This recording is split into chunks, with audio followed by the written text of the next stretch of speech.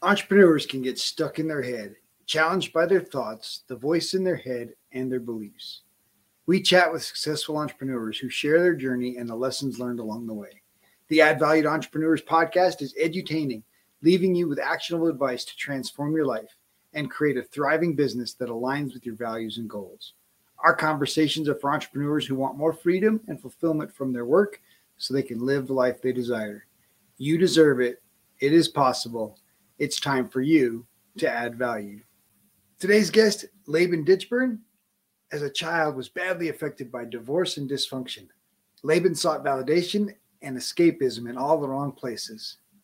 But through self-discovery, not being afraid to ask for help, and a ton of hard work, he conquered the full gamut of addictions: alcohol, sex, gambling, drugs, and negative self-talk. Today, he defines the word transformation, reshaping his body by swapping 60 pounds of body fat with 30 pounds of muscle and bone, and he discovered a simple cure for his incurable autoimmune disease in the process. Now physically, mentally, spiritually, and emotionally in charge of his own destiny, Laban's journey continues to inspire those ready to change their lives. Known affectionately as the world's best courage coach, Laban shares his life in Mexico with his smoking hot fiance, the bravest person he knows, and the future mother of their children. Laban and I have a great conversation about dealing with addiction, negative self-talk, and how basically reshaping his thought life, things going on between his ears, changed his entire destiny. Laban, thank you so much for being willing to come on the show today. I'm just excited to meet you and looking forward to a great conversation. Robert Peterson, thank you very much for having me on Add Value to Life. What a great name for a podcast. What a great individual you are. If you haven't subscribed to this podcast already, get on there, subscribe, give it a rating as well. That really helps get this message out to people that need to hear it. So well done to you. Absolutely. Thank you for that. So obviously you share that you've had this troubled story. So I guess we need to start at the heart of your troubles. The low point of what can only be described as the last rock bottom that I wanted to bounce on was 6.5 years ago, Rob, when I found myself gambling on a horse race in a country that I wasn't in, spending money that wasn't mine. And I had this sort of epiphanous moment where I went, the life that I imagined for myself as a young man is not the life that I'm experiencing. And in that moment, in the bottom left-hand corner of the laptop screen was a phone number. And I'd been on this website countless times before, and I'd never seen this number. And instinctively, I just grabbed my cell phone and I called this number, and it was the number for the Gamblers Helpline. And this woman, whose last name I'll never really know, but I'm going to call her Magdalene because her first name was Mary. And she was my guardian angel, whether she liked it or not. And she spoke to me about the incredibly high rates of suicide that problem gamblers experience versus all the other addictive behaviors and escapism behaviors out there. And that put the fear of God into me, and I sought help. And she put me in touch with a gambling psychologist for 1.5 years for free, which was paid for by the taxes from gambling losses. And it was the first time I ever got a decent collect on my investment. And in the very first session with Lee, the psychologist, she spoke to me and asked me some questions about my mum, and I broke down and I just wailed and I wept and released this huge burden of tyranny and knowledge and guilt and shame that I'd been carrying around for a long time, putting on a brave face, being a functional member of society. I had great friends. I used to post birthday messages on people's social media, and I was a good person, or so I thought. And I didn't love who I was, and I was treating myself like someone that I didn't care about. And that started my journey of health and discovery and reclaiming my power. And I'm very proud to stand before you to share that I've been stone cold sober from alcohol for 5.5 years. It's longer for gambling and philandering and negative self-talk and limiting beliefs. And I put an autoimmune disease into full remission. I lost 60 pounds of body fat. I put on 30 pounds of muscle, met the person of my dreams, and started ultra distance running completely out of the blue. And adopted an all-meat diet to fix my autoimmune stuff. So, and here I am, very proud to stand before you today, Rob. Well, there's a lot in there, right? I mean, obviously, for people that haven't made that kind of turnaround, right? That kind of transformation, all at once, that can be overwhelming, right? It can sound, unbelievable, in fact. And so let's just start with the negative self-talk. Let's just start there. How did you turn that around? And I will preface that by saying that the whole journey took me really 3.5, 4 years, and longer for some other parts, but the core of it really took that 4-year period. The negative self-talk, I became a ferocious learner, Robert, and I've consumed over 500 books in the last 4.5 years, and they've all been on self-development and how to meet women and how to improve my life. And when you read enough books from people like Zig Ziglar and Les Brown and all these amazing people, the themes are reoccurring about treating yourself like someone you really care about. The really important thing about negative self-talk is that when you stop using it about yourself, it allows you to dial in to the people in your life and to see how they are talking about themselves and other people. And it's a really good barometer to see the caliber individuals you have in your life. What it showed me was that I had some really interesting characters in my life that weren't serving me very well. And that's not that they are bad people. They're just on a different journey to me. And so I've become ruthless in setting very clear boundaries about who I allow in my life. And that includes family members, mothers and fathers and brothers and sisters, people that ordinarily the thought of cutting someone out of your life is, I can't do that, they're my family, when in reality it's the one thing that you need to do in order for them to help themselves. Yeah, so that level of self-care, obviously being willing to recognize that this relationship is not serving me and creating a boundary that says I need to separate myself from these relationships because they're not in alignment with the man I'm becoming.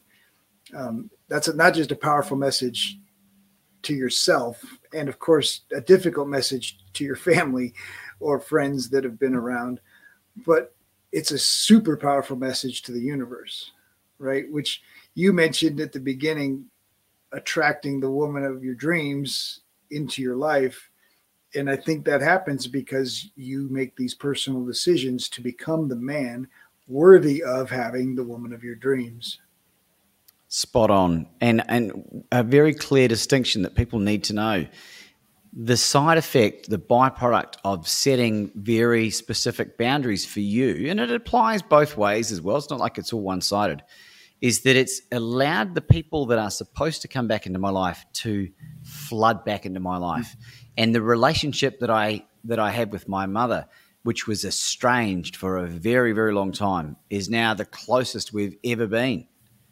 And she even said to me recently, she said, "Son, I'm so proud of you." Words that I've not ever heard from her mouth before. And she grew up in a very, very challenging environment. And I just realized that my parents are just grown-up version of kids and that they did the best they could with the tools they had available. And I just should be grateful for the gift of life, let alone what they did to me. All the stuff that I've endured has now become my superpower and my fuel. And so I'm super grateful. Well, and obviously that transformation starts right with you, right? Even though you had this messed up childhood, you had plenty of excuses, right? Plenty of people to blame, plenty of ways to say, "Oh, look, I was a victim. I got this to prove it. I got this to prove I was a victim." And yet it was your own guilt and shame that helped you recognize that the problem was inside you. And here's something that people may not be aware of, but you need to be. When you go around telling people about all the bad stuff that happened to you, 90% of people don't care, and 10%, they're glad it's happening to you. You are absolutely right. Absolutely. Well, and that just goes to very few people want to lean into someone's mess, right? Like pastors, psychologists, there's a few people that, and even some of them really avoid leaning into the mess in a real way. But we know our coworkers, right? Our coworkers ask us, "Hey, how you doing?" And they expect you to say, "Oh, I'm great," right? Like, "Oh, I had a great weekend," right? They don't expect you to dump your garbage onto their desk when they ask you. But it's the real relationships that when that person legitimately asks you, "Laban, how are you doing?" And they really want to know. Those are the people that you need to surround yourself with, right? Those are the people that are, quote unquote, in your corner, to use a fight term, right? And so how did that transformation, from the inside out start? How did Laban take responsibility for his life? Well, to focus on what you were just saying there, and it's really important as well, is I found myself with the gambling psychologist, someone who was willing to listen without judgment. And the one conversation she spoke to me about escapism behavior developed as the result of a dysfunctional childhood. And I said, what do you mean by that? Coping mechanisms that children develop as a result of growing up in a less than nurturing environment, which is a fancy word for trauma. And if you've read any Melody Beattie's work or Pia Mellody, any of these, facing codependency books, they talk about this all the time. For me, Robert, it was nothing more innocuous than being a child of divorce. And people diminish their own experience because, I was just a child of divorce. There's children that are being sexually abused. There's children that are adopted or abandoned or burnt or, some horrible thing. And the science behind trauma is very clear. They did studies on children from the Syrian war. They did MRI scans on their brain, and they had physical damage to the brain as the result of trauma, right? Nothing to do with the bomb blasts or any of that stuff. And they had children in the West, in North America, that had been sexually abused, and the damage to the brain was almost identical. And what that taught me was that you cannot diminish someone's experience of trauma because we all receive it differently. Well, you mentioned there you can't diminish your own. Spot on, yeah. Right, because you're comparing yourself to, those kids were sexually abused. I was never sexually abused, or those kids have lost limbs because of hunger or but the brain receives those traumas in exactly the same way, and so your brain can have that same kind of hurt that needs healed, in spite of your trauma being so-called less significant, right, less important. But it doesn't diminish the fact that you need to heal. Spot on. And comparing ourselves to anyone else apart from the person we were the day before is a slippery slide to Disasterville. In any form, right? Like in any form. For entrepreneurs, comparing themselves to Tony Robbins or, Robert Kiyosaki, like, I can't never get there, so there's no sense in getting halfway there. Bingo. I wonder who Elon Musk compares himself to, right? Like he'll be doing, I should be like Einstein or, someone. It'll just never stop. So it's a frivolous exercise. Absolutely. Well, and even if you did measure up, right, you can't keep passing them, right? And so the only person you can be better than today is yourself tomorrow, right? And so let's focus on it's a you and you game. Yahtzee, you're exactly right. Exactly right. So let's talk about these. Obviously, Ferocious Learning, you've taken on this responsibility for yourself, right? I'm 100% responsible for Laban's problems, no matter whether they were created by me or not. Yeah, I didn't finish the question that you asked me, did I? So what it was, in the most simplistic terms I can explain, is I decided to take ownership of everything that had happened to me. And when you take back ownership of what happened to you, you take back the power. And when you take back the power, it's like taking back the steering wheel. You regain control of your life again. and people can't hold it against you, especially when you share it in a way that I do now, which is totally unabashed. And, what people think of me is none of my business. And yes, that's a work in progress, but I'm getting damn good at it. And people throwing what I've done in my face when it's already right there in black and white in my book, in raw detail, in a way that I hadn't seen written anywhere ever before. There's not a lot people can do to undermine me in my path and my journey towards achieving what I want to achieve. Well, it's just so powerful, right? When I work with entrepreneurs that have a grudge or have an issue with somebody that hurt them or somebody that did something to them, I talk about it as if you've allowed that person to have a cord wrapped around your heart. And when you don't realize it, they're pulling that string on your heart because you're allowing them to.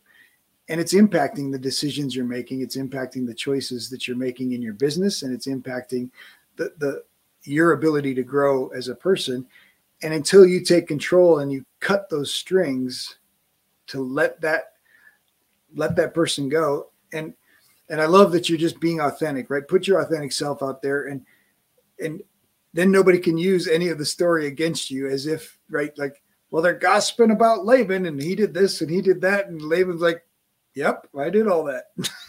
That was me. And first, I'm not that person anymore. So sorry for anybody that I hurt or offended when I was that person, but I got to take responsibility for me, and I'm not letting any of that crap hold me back. I've done a lot of apologizing, and a recent example of that is I had my oldest half brother, my youngest half sister from different parents, and an estranged auntie who I hadn't spoken to for 3 years, 18 months, and 3 years, respectively. I wanted to invite them to the book launch. I wanted to give them the opportunity to share in an event, which is really an unusual event in our family. There's not a lot of academic success or anything of any sort of significance, and this was a proud moment to share, and I wanted to give them the option of turning up. So I sent all three of them basically the same message, but with their names changed, saying, I'm sorry for what I've said in the past that's caused a divide in this relationship, and life's too short, and I've got this book coming up. I'd love for you to be involved if you would like to do so. All three of them responded. None of them apologized back. And I got really angry. And then my darling Anna said, you made that conditional. So I had to send another apology message saying, I sent that with conditions strapped to it. I'm really sorry. I shouldn't have done that. And I got an apology from my older brother. I don't think he turned up to the book launch, but my younger sister turned up to the book launch, and the estranged auntie, well, she's just nuts anyway, right? So she misses out. But it was a great lesson in the power of forgiveness and really, what am I trying to do? Because at least, as challenging as that was, it's freed me of that tether of the tyranny being tied to that person and constantly thinking about that experience. Some people just choose to remain in a state of victimhood, which is not anything that I can be around. I find it depletes my energy super quick.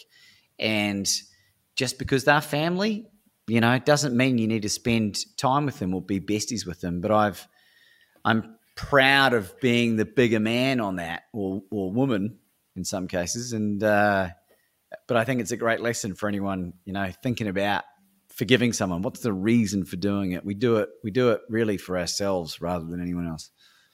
Well, and forgiveness doesn't let them off the hook, right? Forgiveness that you're giving them is, I'm taking back control of my heart. And regardless of your behavior for or against this, right? Regardless of you accept my apology or you do anything else or you change anything, it doesn't matter what you do. My heart is letting go. That's huge power. And I love that Anna spoke into your life and said, you made that conditional, which means it wasn't forgiveness. But that's a powerful recognition, right? And, and good for you to be accountable to your partner in that and say, oh, you're right. You got me. And now I gotta keep making it right. Well, it's important, Robert, because I've declared something in the last 4 or 5 months, which former guest Chris Doris helped me come to a realization, and it's this: I am the world's best courage coach. Love it. And that's nothing to do with ego. That is a declaration that I make to myself every single day, Robert, to say, how would the world's best courage coach conduct himself? And it helps me make these brave decisions to send apology messages from people that deep down I know that they cause most of the problem, right? I allowed some of the codependent behavior, and I'm being a bit facetious, but I was like, how would the world's best courage coach conduct himself? And it forces me out of my comfort zone every day, because and there's enough room on the planet for all of us to be the world's best courage coach, but inherently people go towards what they should be called towards. And a question for you, Robert: if you're the best in the world at something, what would it be? Mindset coaching. So if you were to say to yourself, say out loud, I'm the world's best mindset coach, how does that reverberate through your DNA when you say that out loud? I'm the world's best mindset coach, and it's getting easier and easier. Getting easier and easier. So I strive for excellence. So my goal is to be excellent at what I do and what I present to the world. So, and isn't that great? And people will want to deal with the world's best mindset coach. And there's no Olympic category for mindset just yet. So it's not tangible. So people can't say, well, hang on a second, you're not, because so-and-so is. Well, there's no measure, right? What's the measuring stick? Right. And if we are encouraging more people to take ownership of the world's best in their chosen niche, right, or niche, depending on where you're in the world, I think the world will be a much better place. What do you reckon? I absolutely agree with you. Yeah. I love the you've connected the forgiveness with your daily choice to be the world's best, right? And I'm making these choices because I want to be the world's best. And for me, it's the same thing. I want to bring excellence of my craft to the world. I want to develop the best relationships and continue. Obviously, that's a commitment to continued growth, right? Like, if mindset coaching or courage coaching was an Olympic sport, how long would I practice? How long would I, what would I be doing each day to make myself better? And, my sister competed at the Olympic level here in the United States for her time right after college. And the number of hours that she practiced, right? An Olympic athlete to become top 2, top 3 in the country to make the Olympic team requires, 6 to 8 hours a day of practice, right? And how many of us practice our craft 6 to 8 hours a day before we put ourselves out there, right? No wonder we're putting out all this stuff. and I love that, right? Start each day telling yourself, I'm the world's best, and then asking yourself, what would the world's best do?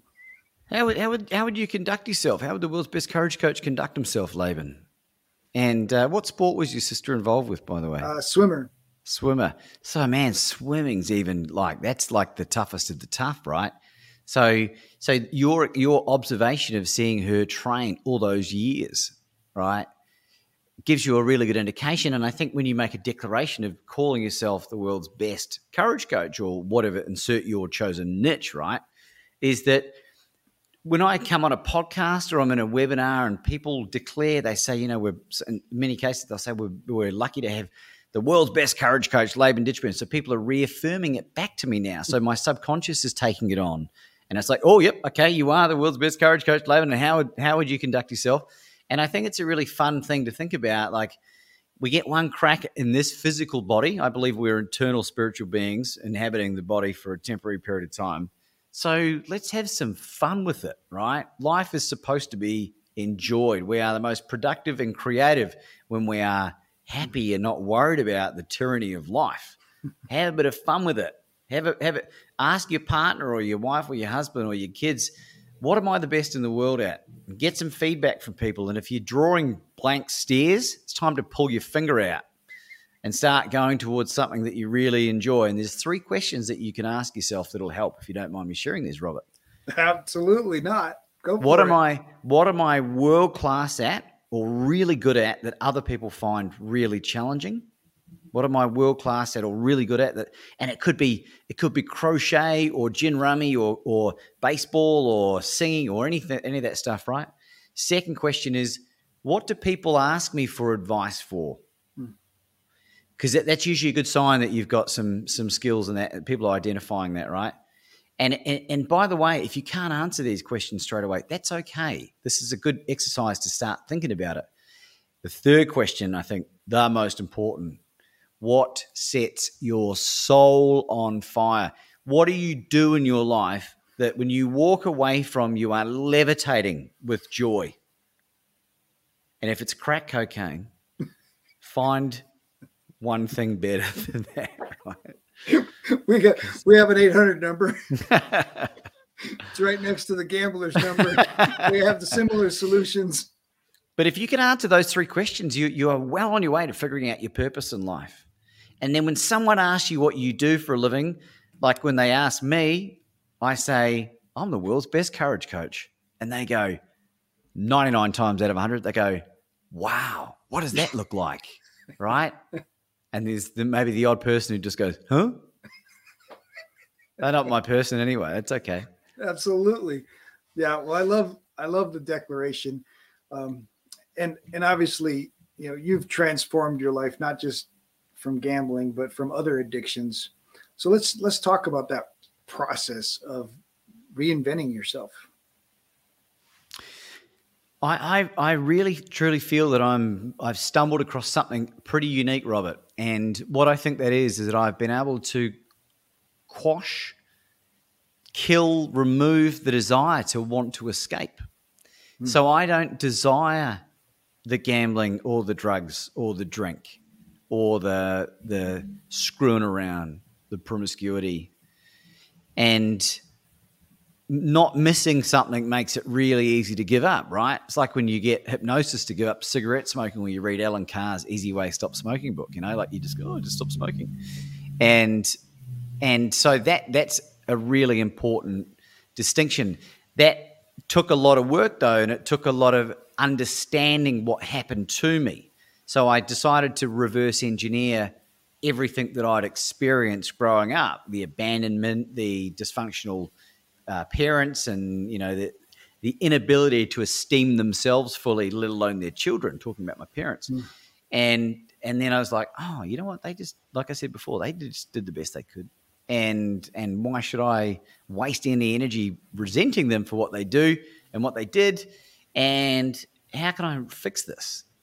And then I started to heal myself mentally, and then physically, nutritionally, and I as I started to heal my body and my gut, my serotonin and my dopamine and my oxytocin started generating normal amounts. I started exercising, and when I'm not clouding my brain with alcohol and drugs and porn and negative stuff, my body just started to function how it evolved to function.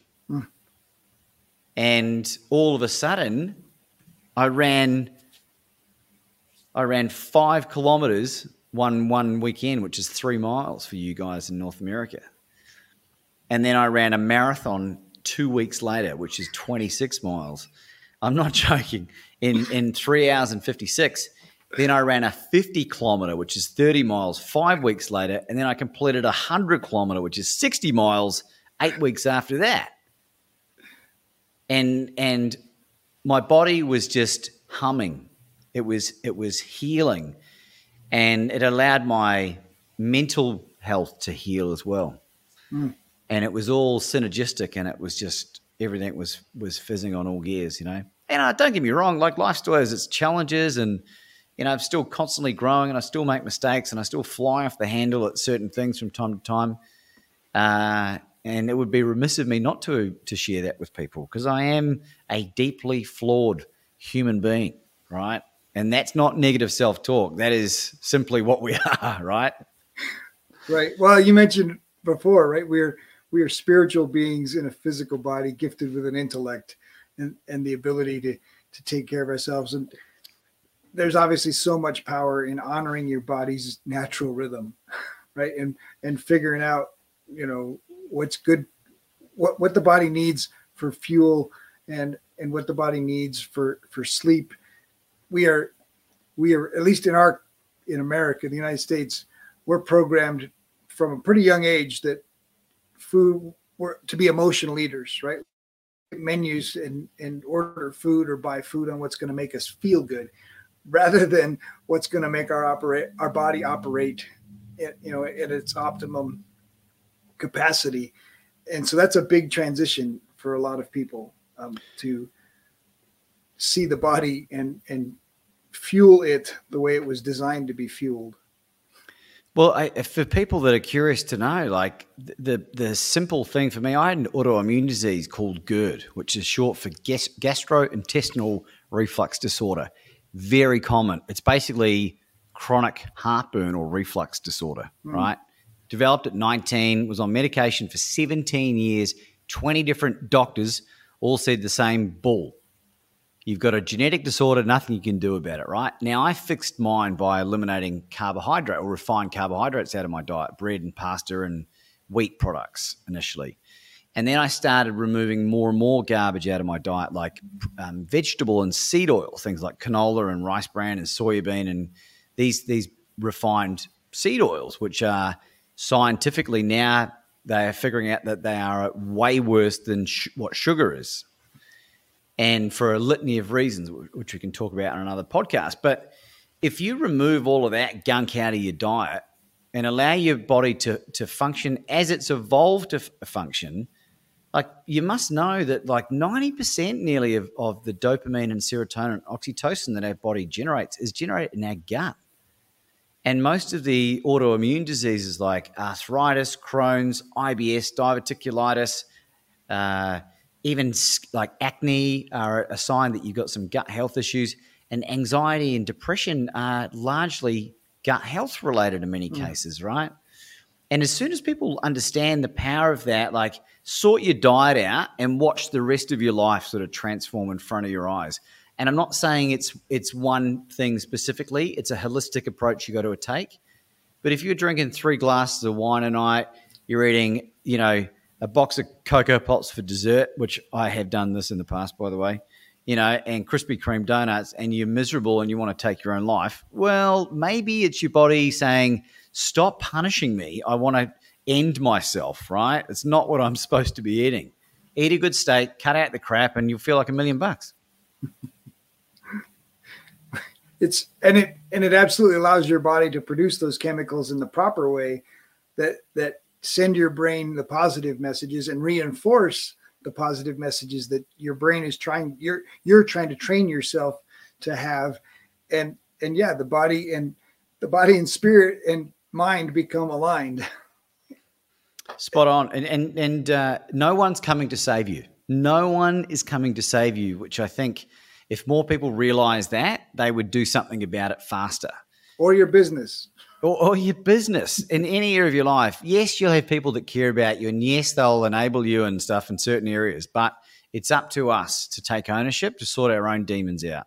And the beautiful thing about it, Robert, is that when you go through all of this stuff, then you have a wonderful story to share, and you will inspire and empower other people to do good.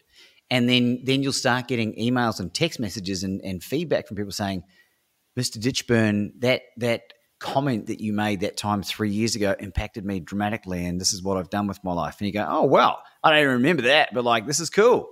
In the same way that it happened to me when I was going through my transformation. So you've kind of got an obligation now to be good, to inspire other people. What do you think about that, Rob? Obviously, you and I are speaking the same language, and we're floating on the same vibrations. So love that. We will be right back after this short break. This episode is sponsored by Add Value to Life Coaching. Want to learn the mindset secrets of successful entrepreneurs that have been shared on our podcast? Well, you can get them for free at addvaluemindset.com. addvaluemindset.com. Welcome back. Let's get back to more greatness. So you made a commitment to yourself. Let's talk about the power of your self-talk and that inner transformation. If you ever find me saying anything negative about myself, this goes to anyone hearing this as well. If you catch me in public, and I'm not talking about finding some recording of me doing stand-up comedy 7 years ago, which was diabolical, by the way, as in terms of the negative self-talk. Another place to apologize. Right? Thinking that I was being funny by belittling myself. I'll pay you $100. And the reason that I'm so stringent on that and disciplined for myself is people don't understand the power of our words. And in New Zealand and Australia and in the United Kingdom especially, self-deprecating humor is considered a viable form of comedy. It does exist in other parts of the world, but it's more prolific. And it's like this endearing language that we've adopted, and I don't know where it came from, but if you say that if you say I'm useless at this or I'm no good at that, trying to belittle your ability, even though you're good at it, you'll think that people are not going to think that you're egotistical or arrogant, and in reality, all you do is attract like-minded people that think it's acceptable to talk poorly of yourself, and you'll be kicking around with the wrong crowd. The elite performers in this world, the top of the tree, like the people that used to train with your sister and compete against your sister, they would never talk about themselves or talk about their inability to swim a 50-yard butterfly and say, "Oh, I'm terrible at that." And certainly not the top performers. And I'm not saying people are perfect at this stuff, but why even take the chance that there's something vibrationally that's gonna throw you off center? Being in this life, Robert, is, as you have experienced being an entrepreneur, is incredibly challenging at times. We want to give ourselves as many opportunities to succeed as possible. And you do that by being very clear in your goals and your direction that you want to go, and by surrounding yourself with people that are going to fill your cup and lift you up. And you've heard this quote 1,000 times before, but a rising tide lifts all boats. And Seth Godin would say, if only we were all boats. If only we were all boats. I think one of the places that I, as a father, started to recognize, I think self-deprecating humor and sarcasm kind of are cut from the same cloth. And I think one of the things, our kids at 16 get their driver's license. And when people start talking about this teenager having this driver's license, that's, oh no, get off the sidewalks, and oh no, watch out, oh, hide your car, all these kinds of comments. And I realized, no, I'm telling my kids, you are going to be an amazing driver. You are doing fantastic. I don't expect you to get in an accident because all these other kids are going to get in accidents. And I made an intentional choice to not allow that negative talk into my kids' driving ability, and recognizing the sarcasm and the so-called joke, right? The joke we say that, oh, it sounds good, everybody will giggle. And all we're doing is lowering the vibration. And you know what? My kids are terrible drivers. And sure enough, they got in a crash. It's like, it's a self-fulfilling prophecy. You planted the seed. You made your kids crash because you expected them to crash. And so, yeah, I definitely appreciate the cutting the self-deprecation out for sure, right? Cutting the negative self-talk. I love that you're willing to give anybody $100 if they catch you. My wife would get rich pretty fast still. I'm working on it. When it comes to technology, there's a few places where I get down on myself. But the power of our words and of course the power of our words in relationship is so important to take responsibility for. Well, here's something that might help, right? And let's hit people in the hip pocket. I have a mastermind group called World's Best, and it's co-founded and run with my amazing business partner, Evans Putman. Now, we have a $10 US fine in the meeting, which is 1 3-hour meeting once a month, for any negative self-talk. And it goes to a predetermined charitable organization. Now, even wealthy people don't want to give up $10, right? And if you're coughing up $30-40, it hurts. So set up a swear jar in your home. And Jack Canfield gave me this advice. He said, set up a swear jar, and instead of swearing, you put it up for negative self-talk. It's fun to catch other family members out if you're all in agreement. You can have a bit of fun with it, and you can use the money to go on a family trip or something like that. But hopefully there won't be a lot in there, because it only takes 30 days to habit form, and then all of a sudden you realize how uplifting the conversation is. And then you'll notice the people that are the negative people, you'll go, ooh, I don't want to be around that. Anyone that's studied or knows anything about quantum mechanics and quantum physics, what we are learning about the universe and how we operate at vibrational frequencies is beyond any shadow of any doubt, right? Like, and you're spot on, Robert. We are operating, and people that are doing well in life are operating at a high vibrational frequency. And we do get knocked down from time to time when we allow ourselves to slip. Don't get me wrong. But if you can maintain being up there for the majority of the time, your life will be a daily effing miracle. I love that, daily miracle. Whew. Now that's what my life is right now, a daily miracle. There's things that happen in my life in a week that some people have never experienced in their entire lives. And I'm not saying that to gloat or to brag. I've worked really hard, and I surround myself with extraordinary people, and I've become a person that I know can add a lot of value to people's lives because of all the work I've done, and so that other high vibrating people will want to be around me. So let's talk about that, the power of those connections, the power of intentional relationship. This is a very fun subject for me to talk about. What do you want to know specifically? Let's just talk about the benefits of changing those relationships, of being involved with, of high vibrational people. So I had an experience last year. This is where the world's best courage coach came from. There's a gentleman by the name of Steve Hardison.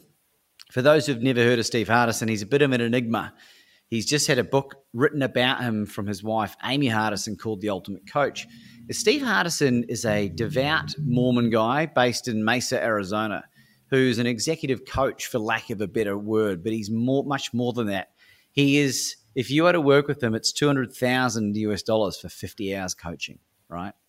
And that will shock a lot of people hearing this. But there's a video that exists on YouTube, and I'd love for you to post this in the show notes, Robert. Absolutely. And it's about a story about Deuce Latouille, who was an NFL footballer. It's a 2-hour and 10-minute long YouTube video that is DNA alteringly good. And if you get 1% of the value I got from watching it, it's worth it. I was so moved by watching this man in action, that I was propelled by the universe to want to be in the presence of this man. And I'm a very resourceful individual, and I got his phone number, and I called this guy. And he picked up the phone, Robert, and he goes, Alan Thompson, so good to hear from you. Now, he confused me with his friend who researched the book, who lives in Australia, Alan Thompson, who's since become a good friend of mine. And I said to him, Steve, it's not Alan, it's Laban. I'm calling from Melbourne, Australia at the time. He said, Laban, I've been waiting for this call all my life. So great to hear from you, buddy. Wow. Like, who answers the phone like that, for starters, right? And I would encourage you to try doing that and watch what happens in your life. I said, Steve, I just watched this Deuce Latouille video on YouTube with you and Chris Doris, and I said, I just needed to see that if what I experienced is real life. And I said, I've got one very specific question to ask you, which is really good when you're dealing with like high-profile people, because they want you to get to the point, right? And he said, sure, Layden, what's that? I said, what do you need help with? Because I had nothing to offer this guy, right? Nothing. I just had what an excuse to talk to him. So what can I offer him, right? And he goes, Laban, he said, thank you so much for thinking to ask me that. He said, you know what? I'm 10%. He's 60 years old, by the way. I'm 10% body fat. I run 10 miles a day. I've got everything I could possibly ever want, a loving family, but I really appreciate you asking that. And I said, yeah, no worries, Steve. Now, Steve Hardiston, up until recently, was an enigma. There was only one video of him that existed anywhere. He doesn't record any of his sessions. He never goes on podcasts, never goes on TV. Like, he coaches Oprah Winfrey's coach, right? Like, that's the caliber that he's up doing now. And I said, Stevie, you're still not doing podcasts? And he goes, that's right, Laban. I said, oh, look, no worries. Because, I'm a speaker and I'm a coach and I've got a podcast series, and I'm well on my way to becoming the world's most positively influential speaker. But someone that I know and trust said, you know what, Laban, there's a bit much ego in that statement.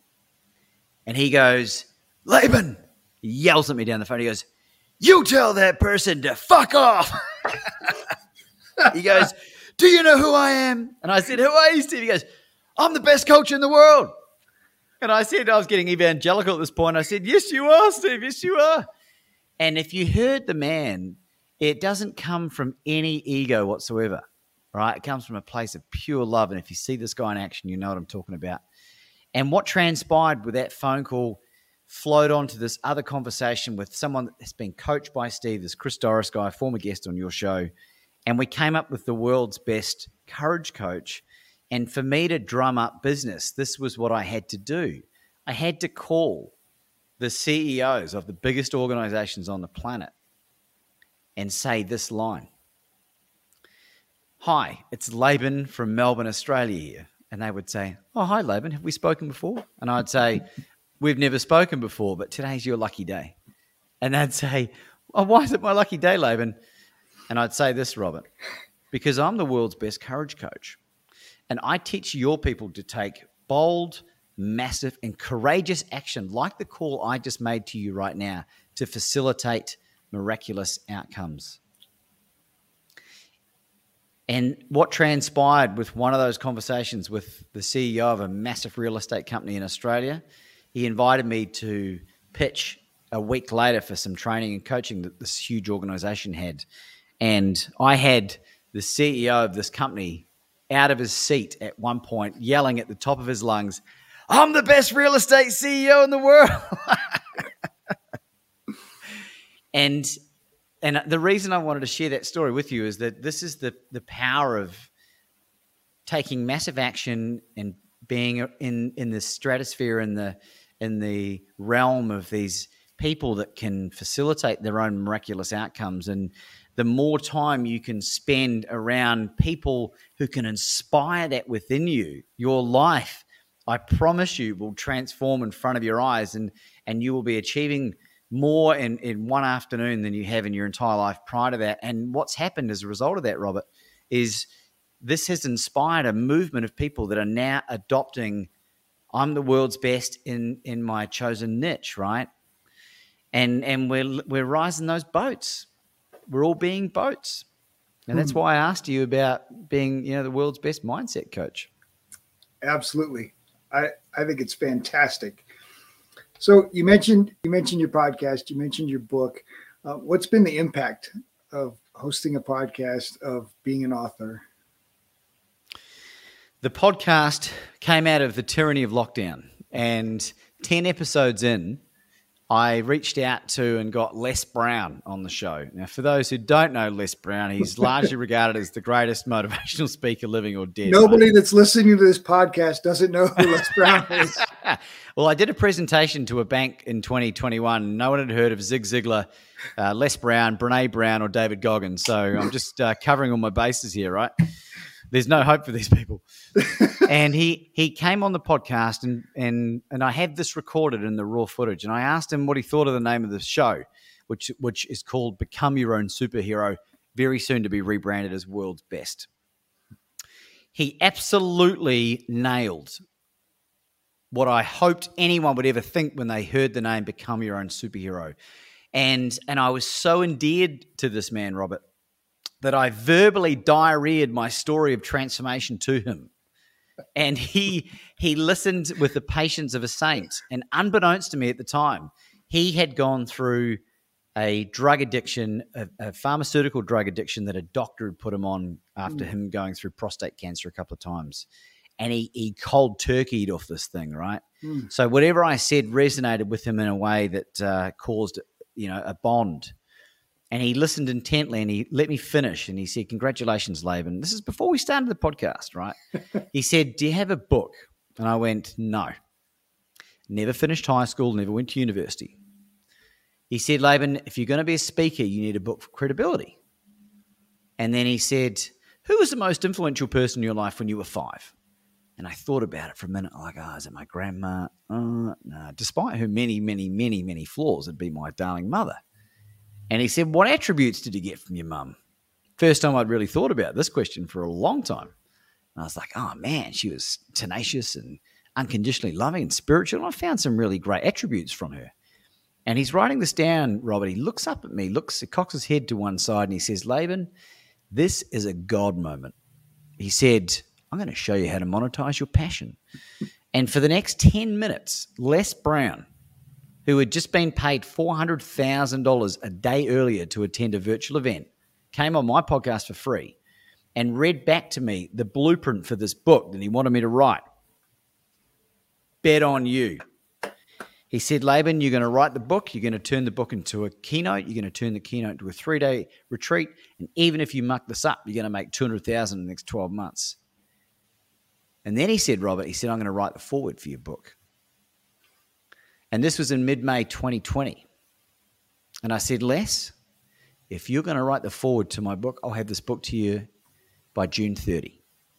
And in 6 weeks, during the strictest lockdowns in Australia, I punched out 30,000 words of the first draft, bet on you, channeled by a being far greater than I'll ever comprehend, delivered it to his inbox, 8:30 p.m. on June 30.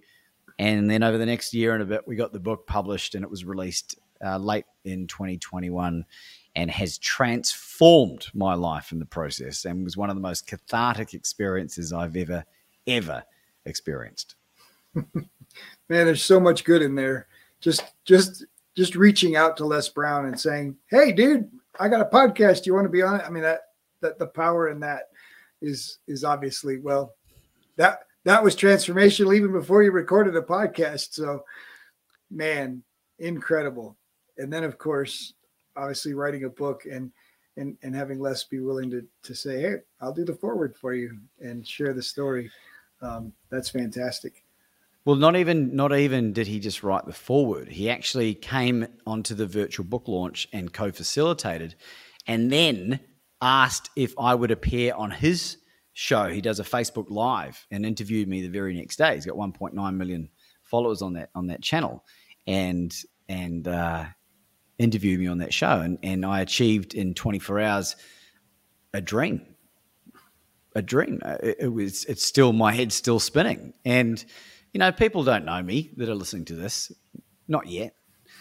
But I'm not a well-known individual yet. I'm not an Olympic champion or have achieved, I wasn't a famous movie star or anything yet. But you are the world's best courage coach. But I'm the world's best courage coach. And when you conduct yourself in that manner, people want to help you. And I practice about as much gratitude as is humanly possible to remain grounded, and I love sharing this in the hope that it will inspire other people to go and to do magical things, because we all have it within us, Robert. And as soon as people realize their greatness, wow, just everything unfolds. Well, we have it within us because of that spirit that you said flows through us, and when you tap into that, the opportunities are limitless.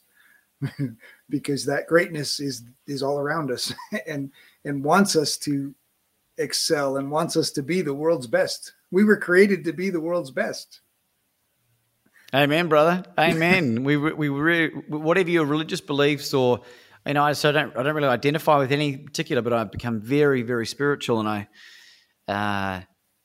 it is naive to think that we are alone on this planet. I think, they did a study on people on their deathbeds, and I think 100% of people prayed to something, for forgiveness or something, just in case. Absolutely.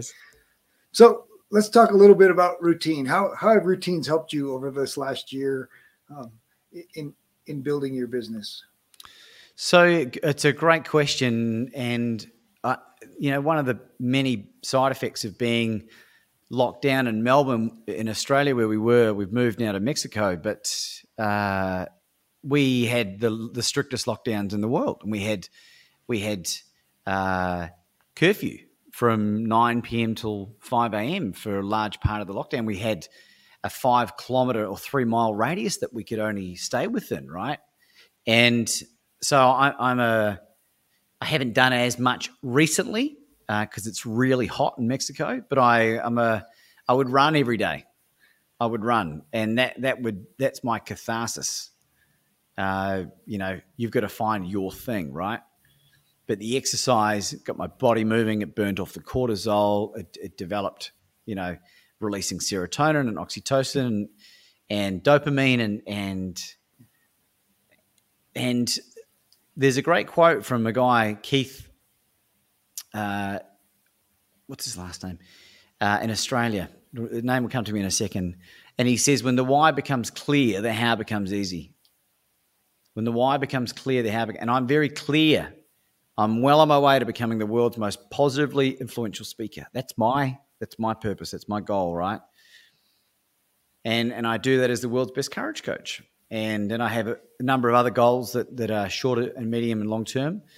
And I used it to meet my fiance. We used it to find our amazing apartment here in Mexico. Anything we need in life, we put it down on paper. We make it very clear to the universe what we want, only what we do want, not what we don't want. Very clear distinction. And there's lots of ways that I could improve my life. My business is still building, and there's lots of areas of my life that I could still enhance. And I'm constantly working and surrounding myself with people that have done that part so that I can then learn off them. So, that Laban guy's got it all together. There's days where I go, what the hell am I doing? But for the most part, I can just dial back in, okay, what are we trying to achieve here? And then I go bing, bang, bong, and I'm back focused again, I would say that the little bit of David Goggins in you when you mentioned ultra marathons, that's the place where I go, whoa, he's off the end of the map. For those who haven't listened to any David Goggins, he's solely responsible for getting me into ultramarathon running. It is, can't hurt me. Listen to it on Audible. Don't do it if you're in a weak, vulnerable mental state, because you will probably end yourself. But he's an inspiring dude. Yeah, that's anyone that wants to just wake up one day still overweight, eating donuts on his way to a 125-mile run, whatever, and expect to survive. And we talk about, the rising tide lifts all boats. So he's like, who's going to carry the boats? Who's going to carry the boats? Yeah, there's no tide, there's no water. We still need to keep moving. Yeah, wow. You mentioned gratitude as being grateful to keep yourself humble. What other ways has gratitude helped you? It's an antidote to anxiety. Is how I've had it described to me. And I don't know whether people will identify with this, but don't get me wrong, when you're really angry at something and someone's really ticked you off and you're just losing it because your blood sugar's flying because usually you've eaten a bunch of ice cream or something and you're affecting your blood sugar levels. If you can just be still and be thankful for what you do have. Anna and I left Australia under duress. And for anyone that knows what's been going on over there, for us to even get out of the country was miraculous. And, it wasn't a decision we took lightly. And as liberating as it has been, it's been incredibly challenging just upping and going like that. And there's been moments where it's like, what have we done? We've left family behind. But then we just go back to the simplicity of do you know what? I'm so grateful that we have our freedom. I'm so grateful that we're in the Caribbean part of Mexico in Playa del Carmen. It is ridiculous. I have a giant iguana that lives in the tree across from us named Daryl, I think his name is, or something. and he looks like a dinosaur. I'm just grateful every day to be in this environment. I'm around some beautiful, awake people here in this part of the world, and like other people would give their left leg to be doing what I'm doing right now. So I have an obligation to be grateful for that. So good. I think, that vibrational frequency you talked about, gratitude is the way to elevate your frequency, even if it's just a little bit. It's impossible to be at lower levels of vibration if you're truly grateful. I think it's the quickest remedy to elevate your vibration. Yeah. Can I share something really personal with our audience today? Because I think this is really powerful, and I have permission to share this. Anna and I have endured the heartbreak of 15 consecutive miscarriages, right? Including 2 ectopic pregnancies, one that nearly killed her in 2019. And about 2 years ago, Anna revealed to me that as a young woman from 15 to 21, a stepfather was systematically abusing her. She grew up in Russia. And no one knew about this. She'd never told anyone apart from one school friend when she was 15 that was too frightened to do anything about it. And it was turned out that the miscarriages are a direct result of a botched forced abortion that took place as a result of the assaults, right? And the reason I share that with people is not for pity or anything else, is that my darling Anna has forgiven the perpetrator, right? I'm not joking. She has forgiven her mother for failing to protect. She's forgiven her biological father. And if she can forgive that, I've got no excuses for anything, right? And I think none of us have. She's freed herself of the tyranny. And don't get me wrong, she's still got lots of work to do, and because she's now opened up, she's inspiring women all around the world, and she's becoming a speaker and a coach as well. And by sharing her story, she's giving women, mainly women, the courage to share their own stories. This is prolific in society, right? And that's the gift that she now sees that she was given. He's not absolved of responsibility. And the reason she went back to Russia early last year was to testify against him, because the mother pressed charges. He fled to Belarus, right? He knew that his time was up. And then her story got picked up on a magazine there, and then a television network wanted to get involved as well. And this guy, who would want to be this guy, right? His life's over, whether he goes to jail or not. But the story is allowing women everywhere to open up about their experiences, and they're all of a sudden going, oh, my God, someone else has endured what I've gone through. And I think that's a really powerful metaphor for life, owning what has happened to us. Yes, it hurts. My God, it hurts. But ask for help, and ask for help so that you can remain strong, not so that you appear weak, and keep asking for help until you get it. Well, and the ability to tell the story in a different way, right? The ability to own it and say, it's not my fault, right? But not in a victim way, in a way that says, I'm taking away his power that he used over me, and I'm rewriting this story as a victory for me. Bingo. Yeah, so good. Please tell her that, just send our good vibrations and love to her, because so good, right? She'll feel this. She'll feel this without even hearing us. I'll be sure to tell her anyway. She'll know. She'll feel it. And what a great story it'll be if we can make a baby. Where we've moved to in Riviera Maya in Mexico is regarded as one of the most fertile places on the planet for making babies, right? What's the likelihood of that? Nice. So fingers crossed for us. And if it doesn't happen, we'll figure out another way. We'll adopt. And if we still can't adopt, we'll steal a child or something. I don't know. We'll figure it out. All right. Wait a minute. You know what? I think it's the good things are going to happen, and the right thing is going to happen, whether that's an adoption or her becoming pregnant. That's going to happen, because you're you're making it happen. And that's so fantastic. So what's the big dream, Laven? Besides having a baby, obviously. The big dream is I want to impact 1 million people with the gift of unlimited courage. And when my computer goes to sleep at night, that's the screensaver that comes up. Because if 1 million people were going around doing what I'm doing, then the world would be a very different place. We need 4% of a population to protest, and there's studies that show this.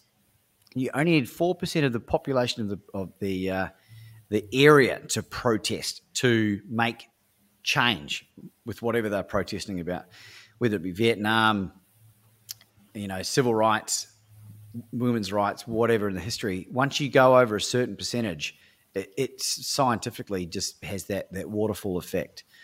And I love seeing the response from people when they decide to do something that really puts themselves out of their comfort zone, and then it pays off, right? And even if it doesn't, but when it does pay off, and they get someone magical on their podcast that's a hero of theirs, or they meet the person of their dream, or they have the confidence to lose the weight, or they put an autoimmune disease into remission, or they complete an ultramarathon, or whatever it might be. They write a book, they ask for an endorsement, or they get a forward written by someone that they really admire. Like, how good is life? How good is life when you see other people that get to experience what I get to experience on a frequent basis? Well, it's what we were created for. I absolutely believe human beings were put on this planet to help each other.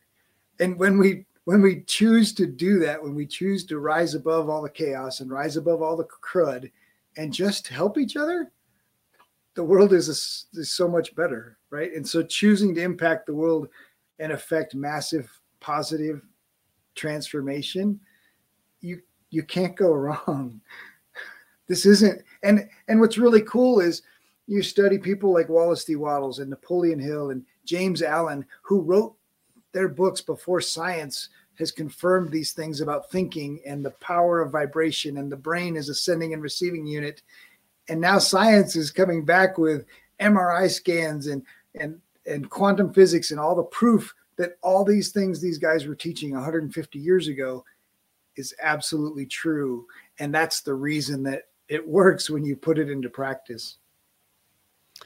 Oh, I love that. I love that statement. And I think we're living in the best time in history for this to absolutely. It's just, well, here you are. Here I am in Colorado and you are in Mexico and from Melbourne, and we're having this fantastic conversation. and we're going to, and this podcast goes out to the whole world that gets the opportunity to hear that. And so I'm so thankful for you taking the time, being so vulnerable and sharing with us. And the fact that I had the opportunity to interview the world's best courage coach is amazing. The pleasure's all mine, Robert, and what an honor it is to be sharing this moment with you and the audience today. And I, for people that want to know more about me, I'd love for you to read the book. It is brilliant, and not just my opinion, right? I poured my heart and soul into writing something that I knew could help a lot of people. And really, my main mission, I suppose, if you ask me what my priorities are right now, is to get this book into the hands of as many people as possible, men, women, well, maybe not children because there's some X-rated stuff in there, but like 15 upwards, 14 or 15 upwards, and it'll allow you to be okay with what you've done. We will absolutely put it in the description. Maybe I'll even find a way to give away a couple copies when we release the episode if somebody likes and shares and posts it on social. Yeah, fantastic. We can do that. We could organize for a couple of signed copies. Maybe there's a first edition that's just come out. We recorded the Audible book in Berlin in October, which was very exciting, with one of Europe's top sound engineers who recorded Elton John's autobiography in German. Wow. Eric Wittenberg. So it's No, it's got a, you did that. You did that in Australian, not in Spanish, right? no, it's in English. It's in English. But we're going to get it translated into different languages, and we'll give that some time. But we'll get the book out. It's available on Amazon everywhere now, and I'm very proud of what I've put out. So, thank you, Laban. I appreciate you taking the time today, and I just trust me. You've elevated my vibration, and you've inspired me to be the world's best mindset coach. There we go, team. There we go. The world's best mindset coach coming at you live. If you enjoyed the show, please like, subscribe, or leave a review. We have a free gift for you at addvaluemindset.com. That's addvaluemindset.com. We've collected some of the best mindset secrets shared by successful entrepreneurs on our podcast, and we want to give them to you for free. addvaluemindset.com. In our next episode, Andy Stewart shares about creating content consistent with your personal brand. Your brand is your reputation. It is who you are and how you show up in the world. You can give your energy to positive activities and create communities where people can be filled up. Put yourself out there in an authentic way that serves others.